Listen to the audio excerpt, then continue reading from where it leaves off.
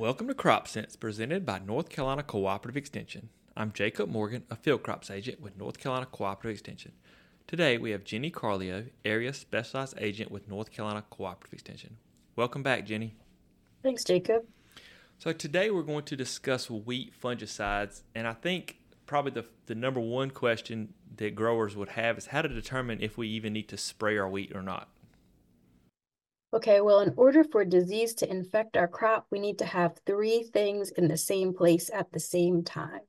And those three things are a susceptible host. So if you have a variety that is susceptible to a specific disease, the disease has to be present at the same time, and the weather has to be within a specific window that the disease requires in order to thrive. And if the host and pathogen and environment are all in the same place at the same time, that is when we can trust that disease is going to become present. So we want to break up that triangle, the disease triangle. And if our host is susceptible, the best way we can break that triangle up is to put on a protective fungicide before those three things come into play. So how do you determine what to spray if we determine we need to spray? There is a great resource available online, and this is by the Crop Protection Network. And Crop Protection Network is an organization that compiles all of this information from land-grant universities. One of the things that they have available is a chart for fungicides that are available to protect wheat from diseases. Each fungicide is listed on there with the effectiveness that it works on each disease. Chart is really easy to read, and it makes it pretty simple to decide which one of those might be better for your current situation. Can you talk a little bit about timing for wheat fungicides and maybe determining when will be the best time to apply these fungicides? Yeah, I'm doing some research on that right now with Dr. Christina Cowger. We're in the fourth year of the research project. I will say that the most vulnerable time for a wheat crop is after flag leaf emergence through flowering. And one of the biggest diseases worldwide is Fusarium head blight, or we call it scab sometimes. And that's a really big problem that can lead to vomitoxin in our grain. The best time to apply a fungicide to protect from scab is during flowering. So it's really important that we know after flag leaf has emerged, when our wheat is flowering. We want to protect those fall tillers, which are typically the first ones to flower. And the way you can tell that your wheat is flowering is that the male part of the flower will actually be protruding. And so you'll have these little pieces dangling off of the wheat heads. And those are the anthers, the male part of the flower. And that's a sure sign that the plant is flowering at that time. And when those fall tillers begin to flower, that's when you're going to want to put on your protection for scab if you have a susceptible variety to scab, and if the weather conditions are conducive to scab development at that point in time. So can you touch a little bit on scouting frequency? Obviously, we need to be looking at our crop to determine, what stage it's at.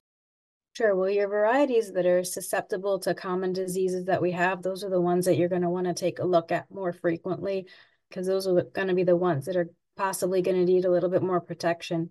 I would say scout more based on the weather. So if weather conditions are conducive, or you think they're going to be conducive to development, then you kind of need to go out there and see if the pathogen is present in the field or not. For example, if you're an early planter and you plant mid-October and you tend to get a lot of tillers and your crop is lush and dense and high fertility, could be prone to some powdery mildew. That typically will take care of itself as the weather gets warmer. But if you get into a situation where it's really starting to take over, you might need to put some control on there. So it's really taking a look at which varieties you have planted, what they're susceptible to, and then if the conditions look like they're going to be favorable for disease spread. That's when I would go out there and scout right before you might need to spray. Gotcha. Okay, can you talk a little bit about the economics as far as making an application? Obviously, the product cost per acre is something that most folks take a look at, but maybe some of the other economics of making that decision whether you want to pull the trigger on making a fungicide spray. Yeah, so of course there's the cost of the product and the rate that we apply.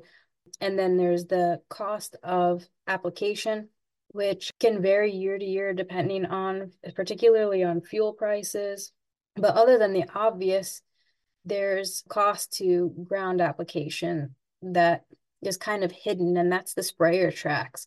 So we make sprayer tracks in the field. We sometimes refer to that as a drive down of the wheat. And when you're driving over wheat, when it doesn't have a stem earlier on in the year, like when you're top dressing, you're not going to be crushing any plants or killing any plants. But depending on the width of your spray boom, you could be terminating 2 to 8%. So you'll have a yield reduction of somewhere around 3% or so, maybe 2%, depending on your spray boom width, just because you drove over the plants when the stems were erect, and when you crush those stems, those wheat crop does not recover. So that's kind of a hidden cost that we don't always consider when we're talking about covering wheat with fungicides when we wouldn't otherwise have driven over it. Can you talk about any effect that fungicides may or may not have on wheat quality? Well, one thing that I have learned from this research project so far is that fungicides don't necessarily enhance the quality of our wheat to an economic degree as much as they protect the quality of our wheat. So we can put that protective fungicide on there, particularly if we are concerned about head scab and preventing DON or vomitoxin from getting into our crop. But typically it is going to do more to protect the quality than it is to enhance the quality of our wheat. Can you talk about maybe, we know timing, we want to get the fungicide out there before disease gets there ideally. Can you talk a little bit about maybe trying to decide between whether you need to go with an aerial application, say if there's rain in the forecast or it's been raining and you don't feel like you can get in there with a ground rig, as far as like how much time you have to make that application once you realize that the disease is there and also that the conditions are right for disease development? Yeah, sometimes we get this long window of weather that's conducive to disease, and we're concerned about that. So keep in mind that most of our fungicides are really only effective for about a 3-week period of time. So we want to protect the flag leaf or the heads for as long as we can during that time frame. So if you're only going to apply fungicides once throughout your year on your wheat crop, that time frame there is really the target. So can you talk a little bit about including a fungicide application in with the insecticide? A lot of times we don't want to go over the wheat any more than we have to, and I think that's commonly done where folks will put a fungicide in with an insecticide treatment. What would your recommendation be on that? If you're just throwing in a pyrethroid because it's inexpensive, I would really recommend against that, because it seems like it might not be a bad idea, but what ends up happening with those broad spectrum pyrethroids is a lot of times you'll kill the beneficials, the insects that are out there that have been keeping insect populations in control for you, and you may not have even known that they were there. This is really common with aphids, and we've got barley yellow dwarf virus, sometimes a pretty big problem in our area, but the threshold for a number of aphids per row foot in the springtime is extremely high, and typically you're going to do more damage with tank mixing in a pyrethroid that's unnecessary than you would if you had just left it out. I know most of our wheat goes for animal feed, but I do know some people are trying to reach that really high quality milling wheat. So could you talk a little bit about falling number and maybe what effect fungicides would have on that? Sure. So falling number is only characteristic that you'd be interested in if you're looking to sell for milling wheat. And just what falling number is, a lot of people don't know what they do at the mill is, or in the lab. They'll make a slurry of wheat and water, and then they'll drop a rod through it, and they measure the amount of seconds that it takes for that rod to fall down to the bottom. So the longer the amount of time it takes, the more viscous the solution. And that's how they measure the quality of that wheat for baking purposes. So that's really important for anyone selling to the mill. And one of the things that we know is that fungicides really don't have an effect on falling number. That is very specific to the varieties. So if you've got falling number issues or low falling numbers, take a look and see which other varieties you might be able to get a hold of that tend to have higher falling numbers. So fungicide application is not going to increase our falling numbers or make our wheat any higher quality as far as milling. Am I understanding that correctly? Yes, sir. Okay. All right. Is there anything that we did not touch on that you think we needed to talk about as far as fungicides and wheat? If you are concerned about quality, I would say one of the best ways to preserve and protect your quality is to harvest early. We might want to harvest where the moisture is a little on the higher side if we have the capacity to dry down the wheat properly. So that is one thing that doesn't have to do with fungicides, but it does have to do with wheat quality.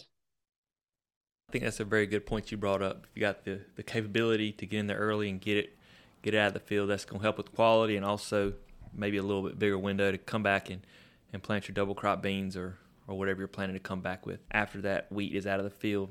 All right. Well, there are a number of online resources that you've kind of mentioned, Jenny, and those will be in the show notes or the podcast description below. So we'll include all those as far as variety information, the fungicide information, those types of things, efficacy tables, those sort of things. So be sure to check that out, and there's a lot of information in there. And also, if you have any questions about fungicide applications or disease identification, be sure to reach out to your local cooperative extension agent. They'll be happy to help you. And we certainly appreciate your time today, Jenny. Thank you for having me, Jacob. If you like this podcast, please leave a 5-star review, subscribe, and tell a friend. And as always, thank you for listening to Crop Sense, because if it isn't making money, it isn't making sense.